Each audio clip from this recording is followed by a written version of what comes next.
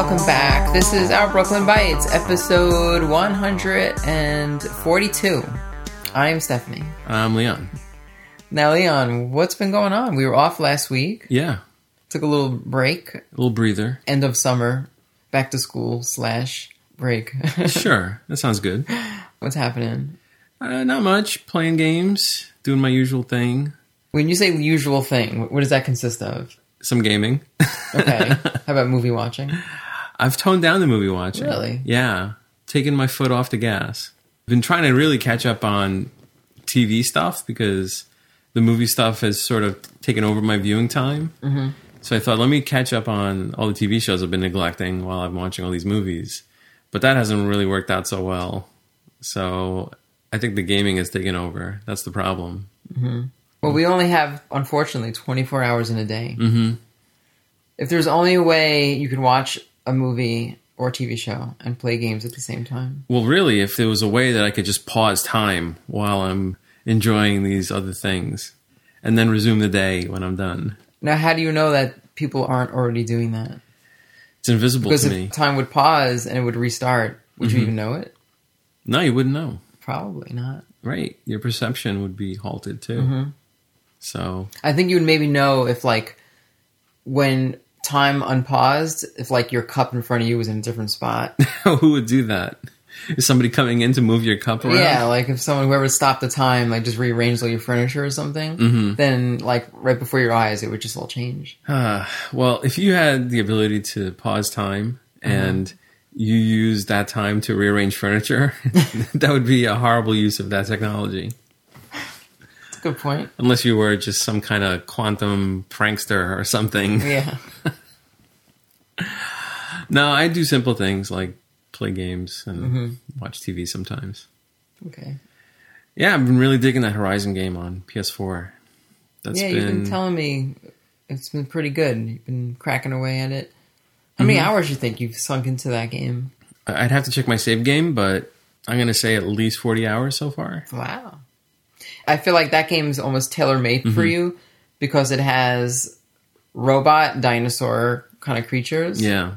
And it also has a lot of bow and arrow shooting, Yes. which I know you're into. Sure. So I can see why maybe you became sort of addicted to it. Yeah, it's a fun game, fun world. You can do the game in any kind of order you like. It's got that sort of open RPG quest approach. You can travel to different places. You can do side quests. You can do the main storyline. You can dig into special dungeons that you discover. So there's a lot of that type of action.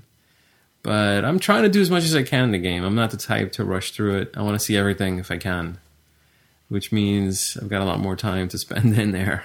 How'd the graphics look? It looks good. I don't really have any complaints. I've got a standard PS4. I don't have a PS4 Pro, and I don't have a 4K TV. But I hear this is one of the games that benefits from either one of those. Like if you've got a PS4 Pro, it's got enhancements to take advantage of the extra horsepower. But seems to play fine. Cool.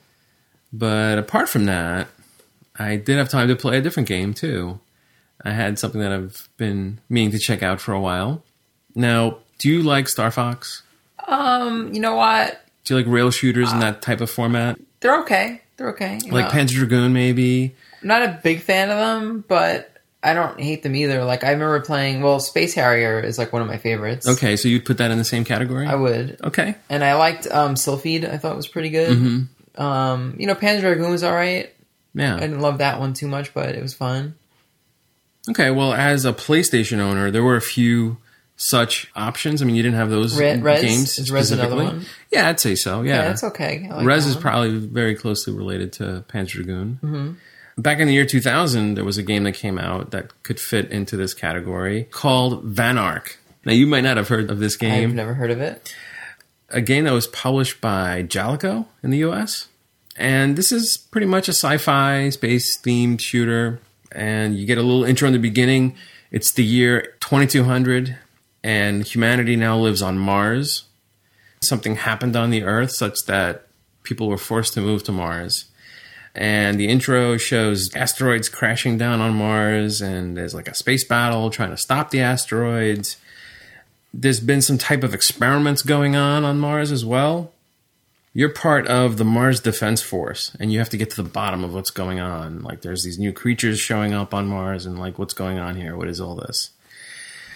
You have a ship that you pilot, and you can be configured with different types of weapons.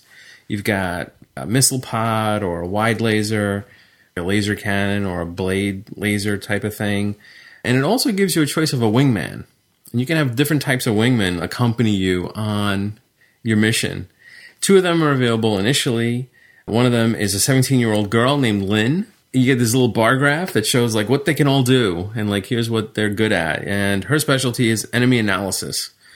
And there's like another guy called Morton who seems to have Morton. Yeah, he seems to have better combat experience, whatever that means.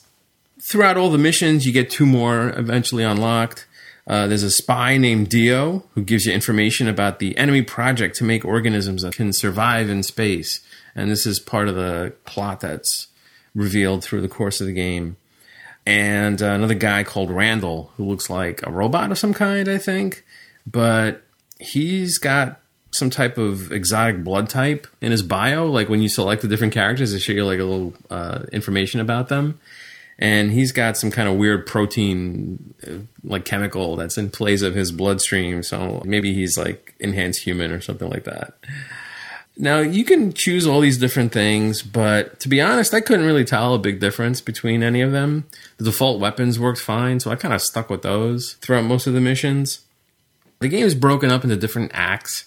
So, you get a mission, you explore this particular area, you go through and fight different types of creatures. Usually there's some type of boss encounter along the way. Then you go back to your ship or your station and the next mission brief and so on. And it kind of repeats like that. A couple of different difficulty selections, easy, normal, and hard, and then something called auto, which I think is like an aim assist, probably auto targets enemy ships and stuff like that. In between these different missions, these shooting sections, is a chance to walk around the ship. You can interact with the crew. Very kind of Resident Evil looking presentation. Pre-rendered rooms with all the characters are just polygon graphics. So it looks very similar to that style. There's also an extra crew member, this super friendly robot. He's like this floating droid thing. He plugs into my ship during each of the launch sequences, kind of like R2-D2, and he makes comments during the missions and stuff. Initially, you got to go through it and do like a simple training mission. It's really stuff like demoing out the controls and flying through rings and shooting down enemy drones and things like that. Then the commander who comes up on this main view screen, he sends us to find this enemy base. The base is called Zero Field through this swamp-like area. There's like a lot of exotic trees and there's dragonflies and flying fish and bees that blow up if you go close to them. Those are just some of the typical enemies you run into. A mid-boss fight is this giant fish that floats in the air. Mm-hmm. I know how much you love robotic fish in your games. Yeah, a little Darius in there. Definitely see that kind of influence. He's got missile launchers on the side. And the fight at the end is with this giant wasp who shoots out of the stinger that he's got. The next mission takes you to like an ocean region. Naturally, you run into things like enemy subs and attack sharks. But before the mission starts, there's like a little mission briefing that explains like why you're going there or what you expect to find. As you're flying through this ocean area, you see like a lot of ancient ruins and Greek columns and stuff. And the briefing says the engineers who terraformed this part of Mars doesn't naturally have oceans. These were like created because there was this process to make it more like Earth. And it says the engineers were nostalgic about Greece, so they put some like columns there. I'm like, really? I guess that's the best thing to come up with. Yeah. So I go to this region and I'm flying over the air, but eventually you actually get to dive into the ocean too. Like as you're flying along, you get a warning from your co-pilot that says, look out, lava rocks ahead. And you just see like flying lava in the sky. So you dive into the ocean to avoid it. And a good chunk of the level happens underwater. Do things react as if we were underwater? Like, do your bullets slow down or your torpedoes? I don't think your bullets do, but definitely your ship motion feels a little more slowed down. Yeah. Okay. The mid-boss is some kind of flying cuttlefish. So somehow... More fish? Yeah, more fish, Even though you're in the water for a good part of it, they force you above the water to fight this boss. Even though he looks like a fish, he's floating in the air. The main boss is like this big turtle creature with like this super long neck. Picture a Loch Ness Monster, but it's got a turtle shell on its back. This is the mission where you end up rescuing this guy, Randall. Turns out he was booby-trapped. So he was captured by the enemy. Upon bringing him back to your base, you find out he's got some kind of bomb or something inside of him. There's like this little mini game that gets introduced while he's in sickbay getting examined by the medical team.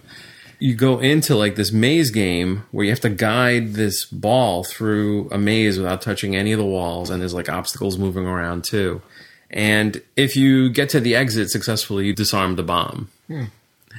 If you don't, something explodes outside the ship and your attack craft gets damaged in some way.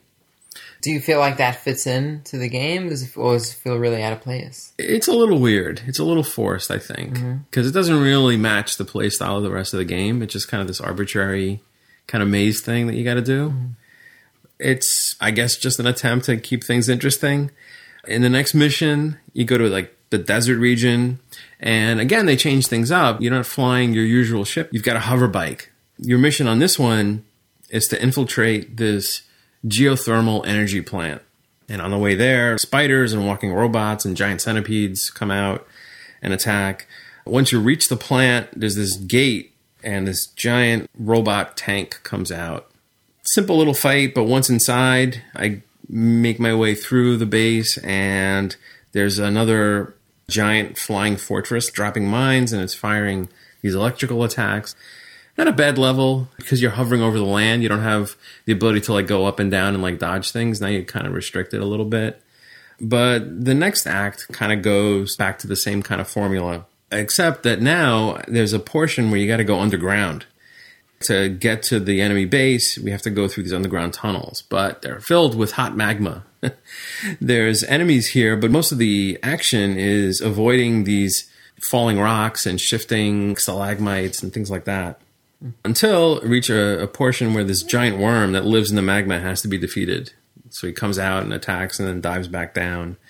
Also sends like more mines my way and big waves of lava to avoid. Next, I fly into this tunnel to face one of the more interesting bosses in this game, which is this giant octopus brain. The tentacles have to be blown off. Still keeping with the fish theme. Okay. Yeah, and you have to avoid its electrical attacks, but then also, once you manage to shoot off all of the arms, it starts attacking with I-beams, the final form that you have to blow up to finish it off. So at this point, we find out, well, now we've got to go into space to face the enemies that have been hurling these meteors towards Mars and find out, like, well, what's going on here? Why is this happening? The target is this organization called X-Lab. I find out that one of the team members has worked as an X-Lab researcher in the past. We confront her about it and ask her, like, hey, is this true? And she's like, yeah, but that shouldn't matter because that's in the past and I'm done with that part of my life and I'm here to help. So they introduce these little random story elements, but it doesn't really seem to amount to much. We're then sent to explore this derelict ship that's in space. And there's a 3-minute counter that pops up, and I have to do it all within 3 minutes. But there's really not much to see here. You just go to like 3 different doors. You see a couple of things. You see like a dead astronaut fall towards you, kind of like this jump scare moment. And another part where you go to the ship's cockpit where you see a damaged robot there. And then the robot that's with you gets all mad about it because he's like, hey, how dare they mess up a robot? We're going to get him back for this. It's kind of pointless. It doesn't really add much. Maybe they try to pad out the game a little bit? I guess. I mean, the game is super short as it is. And this really doesn't add a whole lot to it because these things are all done pretty quickly. We do find out, though, that there are these space organisms that are threatening Mars, and they're the result of this X-Lab. And so now we have to go through space to get to their base, and we have to shoot our way through an asteroid field. I have to fight some mech suits and some fighter ships flying around. There's this giant battleship that shows up. I have to strafe the ship to knock off its cannons first, and then I can attack the bridge of the ship, and that ultimately destroys it. Turns out that that's just the mid-boss for this level. I then have to go on to destroy an even bigger boss, who is yet another fish-looking thing, but this time out in space. This particular mission was not that great. I thought the movement felt a little bit restricted. It still kind of continued that rail shooter format, but meanwhile you're in open space, and it didn't really have that freedom of movement to be able to just move in any direction you wanted. You still stuck to a straight line, sort of, but yet you were able to like look around you? Except when I got to the boss areas. Like when I got to the boss stages, then I was able to sort of move around, but it felt kind of flat. The problem was also that the draw distance seemed very limited. So the large enemy ships were kind of hard to see unless you were really close to them. And that didn't really give you enough room to kind of maneuver and line up your attacks well. So I don't know. I didn't really care for that mission too much. We find out that our mothership was lost during this space battle. So now we're kind of on our own. And now we're getting closer to the enemy base. Almost like a Death Star attack. The enemy weapon station has this big circular structure. It's almost like a giant pinwheel. And it's a pretty simple attack plan. Like, just fly in, and we fly very close to it. We have to destroy these power modules in the center, and then destroy these energy projectors that are kind of on the outside of the ring, and then fly into the structure of the ship itself, the station. Very much like, I guess, Return of the Jedi, when you have to fly into the Death Star, the second Death Star, to attack the core. And that core is guarded by this alien commander, this kind of space snake man. There's a whole segment where you got to take on that creature. And he attacks with a variety of different things. He's throwing like space debris out, and he's like shooting at you and all this other stuff. But the weird thing is, and this is pretty much the finale of the game too, you pretty much defeat him, and then the core is left unprotected at that point. But for some reason, your robot buddy pretty much says, all right, I'll take it from here. You can escape, and I'll handle it. And you end up ejecting or leaving the ship, and then your robot buddy flies the ship into the core to destroy it. So he sacrifices himself? Yeah, he kind of did. But it's just interesting to me that you sort of don't even get to be like the hero. Your super happy robot buddy gets to do it, and he's really the true hero. Well, isn't this the same robot that was mad because his like partner got killed, or one of his kind, or something? Yeah, exactly. Mm-hmm. But overall, I mean, for a PS1 game, I thought this was kind of a nice looking game. Fast action, a lot of different environments. Some of the levels have like branching pathways. So sometimes you'll be told by your co-pilot, oh, there's a split up ahead. Which way do you want to go, left or right, you know? Yeah, that's nice. They'll advise you which way is like safer. So if you want to play it safe, you can go in that direction, or you can go in the opposite direction if you want like a little more challenge. But in terms of story and presentation, it just feels a bit rushed and unfinished. There's no voice dialogue in the game. Oh, wow. So during a lot of these sequences where you're just walking around on your ship talking to your crew, it's just, read the dialogue that's printed at the bottom of the screen, and it's dead silent. So it feels like they could have maybe put a little more effort into that part of it. A lot of the lines are kind of awkward and doesn't sound like a natural language. Do you think it was just bad translation, or maybe it was just rough, and they didn't really put that final coat of paint on it to make it sound like more natural? For instance, like there's a speech that the alien gives when he shows up. Technically, he's not really an alien if I understand the plot of this game correctly. So he comes on the screen and he says, "To all of humanity, cease all futile attempts at resistance." He goes on to say, "We choose Mars as the Holy Land for a new race to take the place of you monkeys who only know how to destroy each other. The punishment for destroying the Holy Land is the destruction of the last hope of all humanity, the destruction of Mars itself."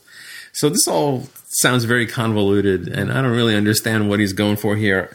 What it sounds like to me is that a group of scientists, these X-Lab guys, they create this spacefaring race, these beings that we're fighting against, who are stronger than humans because humans destroyed the Earth, and now they've moved to Mars, but they want to destroy us because we wrecked Earth. To me, that doesn't make sense. Like, we destroyed the Earth, so we're going to destroy Mars because you guys wrecked the Earth. It just doesn't add up. I don't really get it. But anyway, I think it's not helped by the stifling dialogue, too. I think if things were a little more clear, it might have made more sense. I don't know. That's my main complaint, really, more than anything.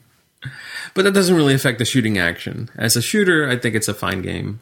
It's not too bad. It looks pretty good. So it feels a little bit like a Star Fox game? More or less. Yeah. Yeah, I think it's got that style to it. Now, this was published in the US by Jellico. It was developed by some Japanese team called BitTown. They also released games in the Sidewinder Jet Combat series. In the US, that was known as Lethal Skies, which also came out on PlayStation. It was released in Japan as Astro Trooper Van Ark. And Van Ark is the team's name. They don't really explain what it means or why it's called that, but that just happens to be what it is. That originally came out in 1999, published in Japan by Asmik Ace. Now, I've always liked how certain Japanese titles would get those dramatic prefixes. Like, they wouldn't just call it Van Ark. They called it Astro Trooper Van Ark, you know? Yeah. They always have to add that little extra something to it, which I think is good for some of these titles. You know, it gives you, like, an idea of what it's supposed to be about. If you wanted a copy of this game, I checked it out on eBay. Not very many on eBay sold at all. Very few to pick from. The US version seems to be somewhat hard to find. Copies sold between $65 to $90. Wow. Yeah. Now, the Japanese version is much more reasonable. Only $18 to $20. And it's perfectly playable in Japanese. I mean, even though the English dialogue is kind of inane, it doesn't really affect the ability to play the game. So I would probably recommend that if you just wanted to get it just to mess around with it. But And it's a short game, so you're really if you're spending like $90, you might be disappointed. I'd say so. That takes like 3 or 4 hours. Yeah, if you're spending $90, you're getting it because it's a rare, collectible, hard to find type of game. I don't remember this game ever in a store. Mm-hmm. I mean, but then again, looking at the cover and knowing what this game is about, it's probably not something I would have bought anyway. It looks kind of like a budget game release.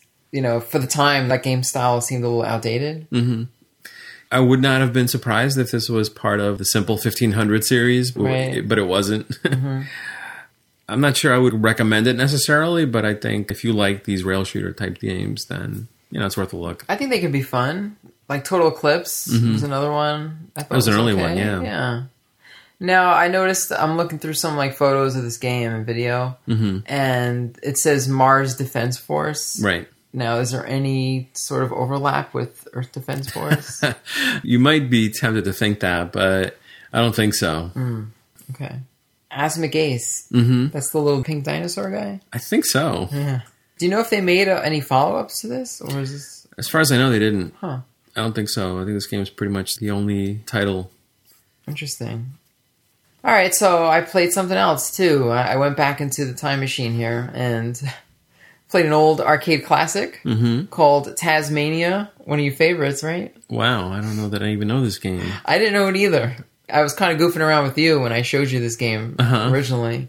How do you not know about this one? It's like a classic. Right. I actually didn't know about it. I was watching it when they had the Starcade Marathon on Twitch recently. This was one of the games they were playing, and I'm like, Tasmania? Like, I don't remember ever playing that. What a peculiar game to choose to put on that show. But yeah, right?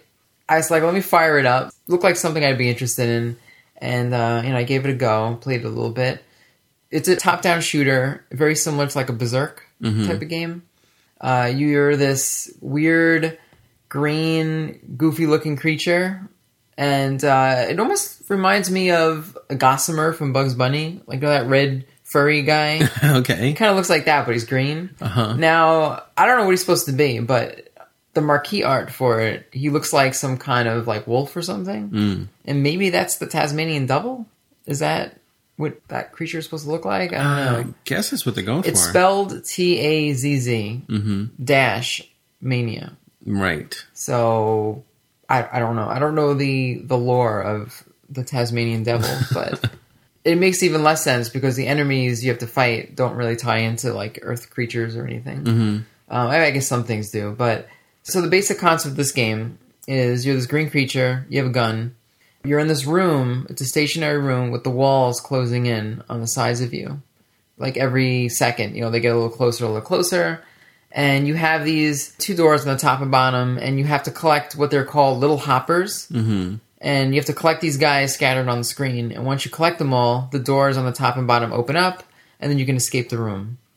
Okay. These little hopper guys remind me of the characters from Fast Freddy, I think that was, on the 2600. Mm-hmm. They also look like the Fry Guys from McDonald's, like that little sort of like umbrella shaped with two legs sort of thing. Do they have sneakers too? I don't remember. The pixels are so small. Yeah, you can't tell, right? Okay. Yeah. Actually, you're not collecting them, you're shooting them. Mm-hmm.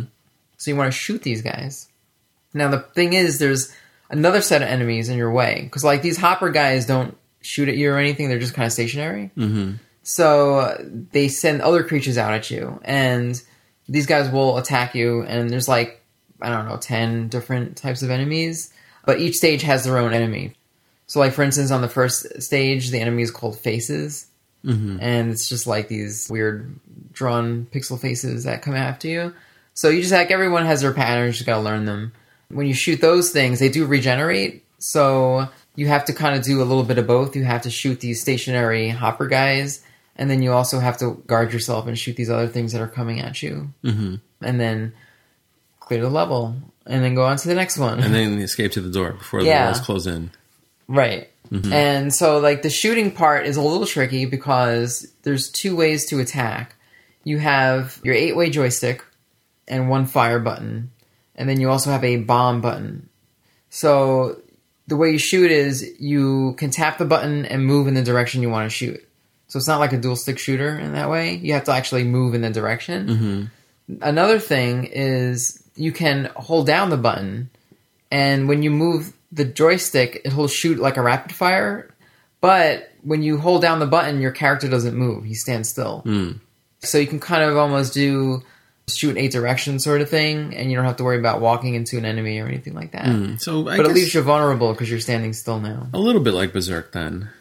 Yeah, well, Berserk, I don't think you can stand still and shoot, right? Don't you have to always move and shoot? I thought if you held the fire button down and you just move the joystick, Okay. it would just shoot in those directions. Okay, I'm not aware of that, but it's possible. Yeah. All right, yeah, I gotta check that out actually next time I play Berserk. If I'm recalling correctly. Yeah, that's possible. Mm-hmm. Your bullets are short range too, so you can't cheat and like sort of stand at the bottom of the screen and just keep shooting upwards. Yeah, because you only have like a little bit of distance in front of you, so you sort of have to chase around these characters. As the walls get closer, you can use that to your advantage because your bullets ricochet off the walls. Mm.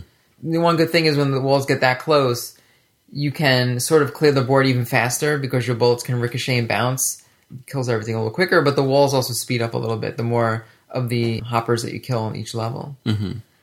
You also have every 3 stages a bonus stage. It works the same way where the walls are closing in on the stage. There's no enemies here, but you'll see all numbers on the screen from 1 to 10, and then you see 2 bombs. And if you collect the bombs, that adds more to your inventory. And then you have all these numbers you collect, and those are just points. If you collect a number, you times it by 100 at the end of the level, and that's what points you get.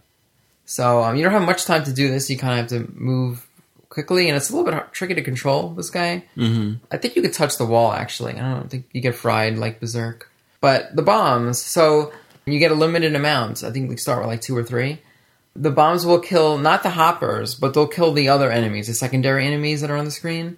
Even though those enemies will regenerate anyway, but if you feel like you're almost dead, you can do that. It also stops the walls from closing in on you. So if you're just about to get crushed, hit that, and then you have a little bit more time to beat the level. So it comes in handy, but they're very limited, so you can only get so far with it. I don't remember using any bombs when I tried this game out. Yeah, it's tricky because I feel like, I don't need to use the bombs because I can just kill the guys. Mm-hmm. But by time I feel like I need to use the bomb, I'm like always too late when I hit the button because the enemy hits me. Yeah.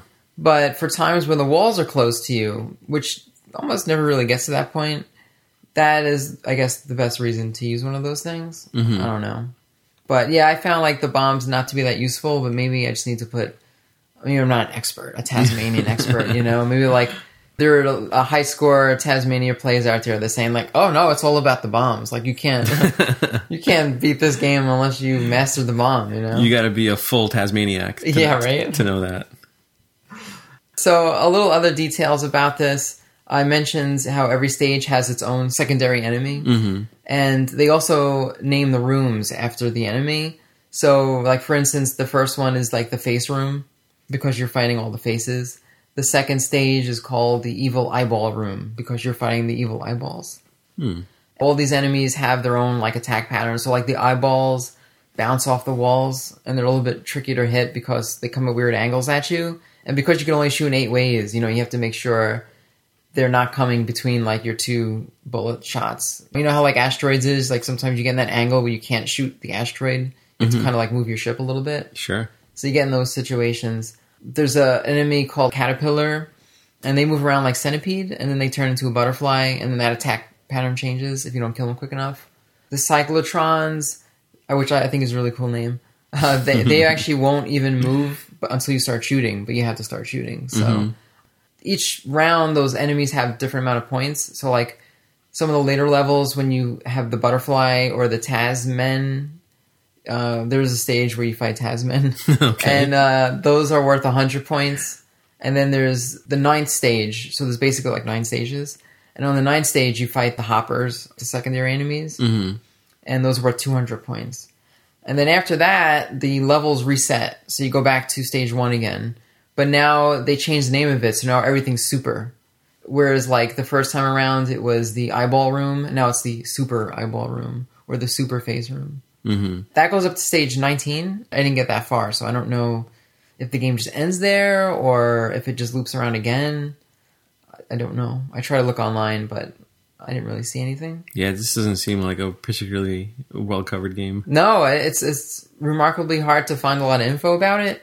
But I did find like the manual to the game and, some other information about it. They do call the enemies nasties in the game. They don't call them like evil enemies or anything. Mm-hmm. The arcade cabinet is its own unique cabinet. It's kind of rare. It's one of the more rare cabinets, they said, according to online research. I believe it. Yeah. It does keep high score. So the game was made in 1982. Mm-hmm. And it was made by Stern, makers of Berserk. This game looks old. Like, when I saw it in 1982, I'm like, I think it's 1980, personally. Uh-huh. But I kind of like it. I sort of, I like these type of, top-down shooters, I guess. Like Berserk-type games. I sort of wish the controls were a little bit better because of the whole moving and shooting sort of thing does get kind of weird, especially when the walls are a little bit close and you have a lot of enemies to kill still. But I found myself playing it a bit to try to get some high scores. Mm-hmm. I've never seen this in the arcade before, whether it be back in my youth or, arcade hopping these days, trying to find arcades in museums and stuff. So I was curious if you ever heard of it, but it seemed like you were sort of in the dark about this game as well. Yeah, I'd never seen it until you were playing it. Yeah, right? So I gave it a try too, just to see how it played, and it was very bizarre. Yeah. Pretty much as you described it. Do you like it, or you think it's kind of stupid? I don't know what to make of it. I can't tell how... it's not one of those hidden gems, is it? Well... I wouldn't go that far. I think I haven't really figured out like what's the right way to play this game yet. Yeah. From the limited times that I've tried to play it. I didn't either. I kind of played it a lot. I put actually maybe like 2 hours into it. And I think after like my first hour, I started realizing I was playing it wrong. And then I started getting a little bit further. I didn't use the bombs correctly. And I think I could probably do a little bit better going back to it now. But I definitely would agree with you. Mm-hmm. These are old arcade games. They want to suck your quarters out of your pocket. That's how it works. That's the formula. Something like that. But I think it's just so funny when I find these weird old arcade games that somehow I just missed out on somehow. It's like, here was this game that I probably seen like in my MAME list a million times, but either thought it was the Tasmanian like Warner Brothers character. Right. Or it just didn't sound like a game I would like. It must have been known enough to be included on Starcade. I mean, you would think if something's going to be put on that show that it's sort of out there. They occasionally had some obscure, like Munchmobile. I remember that's where I learned about that game. But that was, I remember seeing that back in the 80s. Uh-huh. And you don't see Munchmobile often, right? Not at all. Yeah. I think I've only seen it maybe once. Mm-hmm. That's why I like that old show, because it was I learned about all these new arcade games, and right. There was no like books out in the stores where you can learn about arcade games anywhere. So it's not the same like top 20 arcade games that you see everywhere. Yeah, I'm thinking now there was a Coin-Op magazine, right? That covered maybe the industry. Yeah, if you were an arcade operator, maybe. I guess so. So, kind of cool. I don't think it ever got a home port, as far as I know. Not bad. Yeah. It's always fun to go MAME diving sometimes to see what you find. Yeah, right. Once in a while. But have you picked up anything new lately? I did. From a convention a few weeks ago, there was another convention? There was a video game con. Now, con as in convention. Convention. Not con as we conned you into coming here. Correct. Okay. Not as in convict. Not as in convict. Got it. Right. This was, a local video game convention here in North Jersey. Growing, I think. I think it's like their third year, right? That's right. Okay. My only purchase at the show was a new book from author Leonard Herman, author of the Phoenix books, if you are familiar with those. Is it a new book, though? I thought it's just the same. It's an update. Book. It's revised content. So he periodically will go back. I mean, I remember picking up the Phoenix books sometime in the mid-90s, and I guess it was like maybe the first or second edition back then. Wow, it's been that long, right? So yeah, so this is called Phoenix 4, which I'm presuming means like the fourth major edition of the book. Is it 4 or is it Roman numeral? It is Roman numeral 4. Okay. Yes. Subtitled The History of the Video Game Industry. So as you might imagine from this title, it encompasses the entire history of the video game industry from its very beginnings to its most recent. He's one of those people that's been following games since the beginning. Absolutely, yeah. He's done really in-depth research as well as pulled from his own personal experience. Yeah, and he owns quite a bit of a collection of stuff. As I understand it, I mean, he buys a lot of this stuff specifically so that he can include material about it in the books. He was also very close with Ralph Baer, so a lot of his brown box information was hands-on experience. He's got a lot of books out there. One of them is all about Ralph Baer and his beginnings, and how basically video games came about. Right. So this book is huge. It is over 800 pages. Wow. I picked up the color hardcover edition, which I feel is the way to go on this one. Now, when authors release updated editions of the same book, isn't that sort of like DLC for books? Yeah, you could think of it that way. Because you have to rebuy the whole book, right? They don't just send you like the pages where you can stick in there. Yeah, I think the whole thing's been revamped here and there, so it's not like it's just new chapters. It's not just the new stuff. It's fleshed out stuff about the old things, too. Okay. In the first editions of this, he did release the new volume or an update edition to the main book. And I think he only did that once. But I wanted to get the new one, so that was pretty much what I came away from the show with. Very nice. Yeah. But it's a hefty tome. Do you think you'll read all 800 pages? I'm going to work my way through it's it. Like I don't 8-point font, is it? I don't know. It's pretty dense. Is very it dense? Yeah. Yeah. I just thought it'd be a lot of pictures. There's pictures here and there. Definitely a lot of photo content. Wow. Should I ask how much something like that goes for? I believe he's asking $80 for the hardcover, and then there's also a soft cover for $40. All right. Which has black and white photos instead of the color. So that was really the main reason I went for the hardcover. I guess that's not so bad for an 800-page book. I do like my video game books. You do? On occasion. You have quite a bit. A few. All right, excellent. So I guess we can wrap up with some feedback. Yeah, we do have some feedback this week. I will mention one from Raul Angel, who says, Tempest is my game. Totally stoked for T4K this holiday. Depending on release platforms, I might even be convinced to buy a current-gen system just to play it. That is an option, certainly. Yeah. I do believe the game is coming out for PC as well, so if he's got a gaming PC available, he can always play it that way. Probably say that's one of the better ways to play it. Sure. Yeah. Because it's probably not a graphically intensive game. Maybe it'll play on some of those Winbooks, too. I can see that happening, yeah. I think there has been some videos of this game going around a little bit. Jeff Minter, the guy who made this game, he leaked out some preview stuff, and it looks like Tempest 2000 and 3000. Yeah. And Tempest X, or whatever you want to call them. Almost the same, really. I mean, from what I saw, but maybe it's still early. And he's including a lot of the original music from the game. And then also he's including some audio tracks that were omitted from the original Jaguar game. Mm-hmm. So this could be pretty cool. Maybe this isn't really a sequel in the sense that it's doing something new and different. It's just a way to kind of bring that old game forward into the current gen. Yeah, almost like a remaster, sort of. Yeah. But I wouldn't even know what you would want to change because that game was really good. So why go overboard with it? Sure. I think it needs some Atari 2600 Activision samples like Pitfall, and I like when he adds those goofy sounds from other games. Yeah, I don't like know. randomly in there. I still don't know how he gets away with that. Sheep noises. Perfect. Hopefully this has some kind of spinner support too.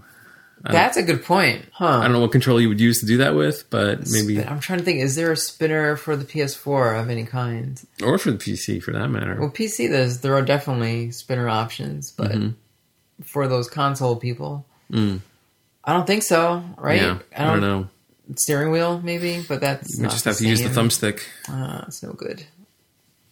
It's no good. All right, well, you got to write it Well, in. actually, the bumpers, right? The LORs are analog, so maybe that might work okay, but it's still not the same. Yeah, it would take some getting used to. For sure. We had another comment also from Greg Izzy, who mentions about our discussion regarding Tech TV and G4 and where Starcade came from. He says, I had Ziff Davis TV, which became Tech TV for years on Comcast. Wow. So, yeah, actually, before Tech TV, Ziff Davis TV, or ZD TV as it was called. I just vaguely remember that. Maybe going over someone's house and seeing that. Right. Yeah. Yeah, I didn't have that channel at all. I think the only time I was exposed to that was I had a friend who had like DirecTV, satellite TV, and they carried that channel too. So he also says, I saw most of the old stuff, including the old Icon series. That was a great show. It was really good. Yeah. I think I have a few of those saved. I got to double check, maybe get an episode guide and figure out which ones I'm missing even. Yeah, how come those aren't released officially? I think you can find them on YouTube, but Yeah. as far as actual official releases, I don't even know who owns them these days. I guess whoever owns the old G4 content. Wow. He says, I eventually switched over to FiOS after G4 had taken the channel over.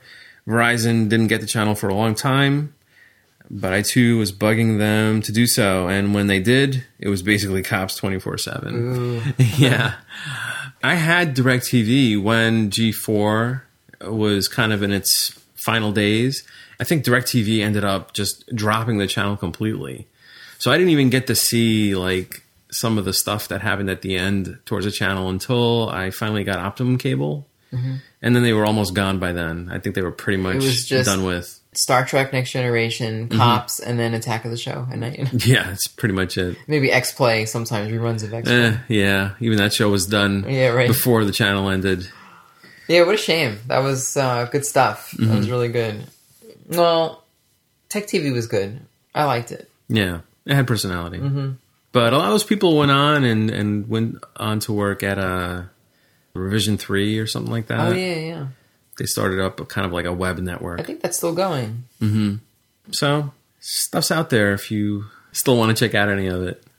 Can you get old Tech TV episodes? The screensavers and stuff? You know, there was, I think, a project to save some of those Yeah? episodes. I don't know. No, me either. Yeah. It's been so long. All right, cool. Yep. So I guess that's it for now. Leave us any comments or questions you might have on facebook.com/OurBrooklynBites. We'll see you later.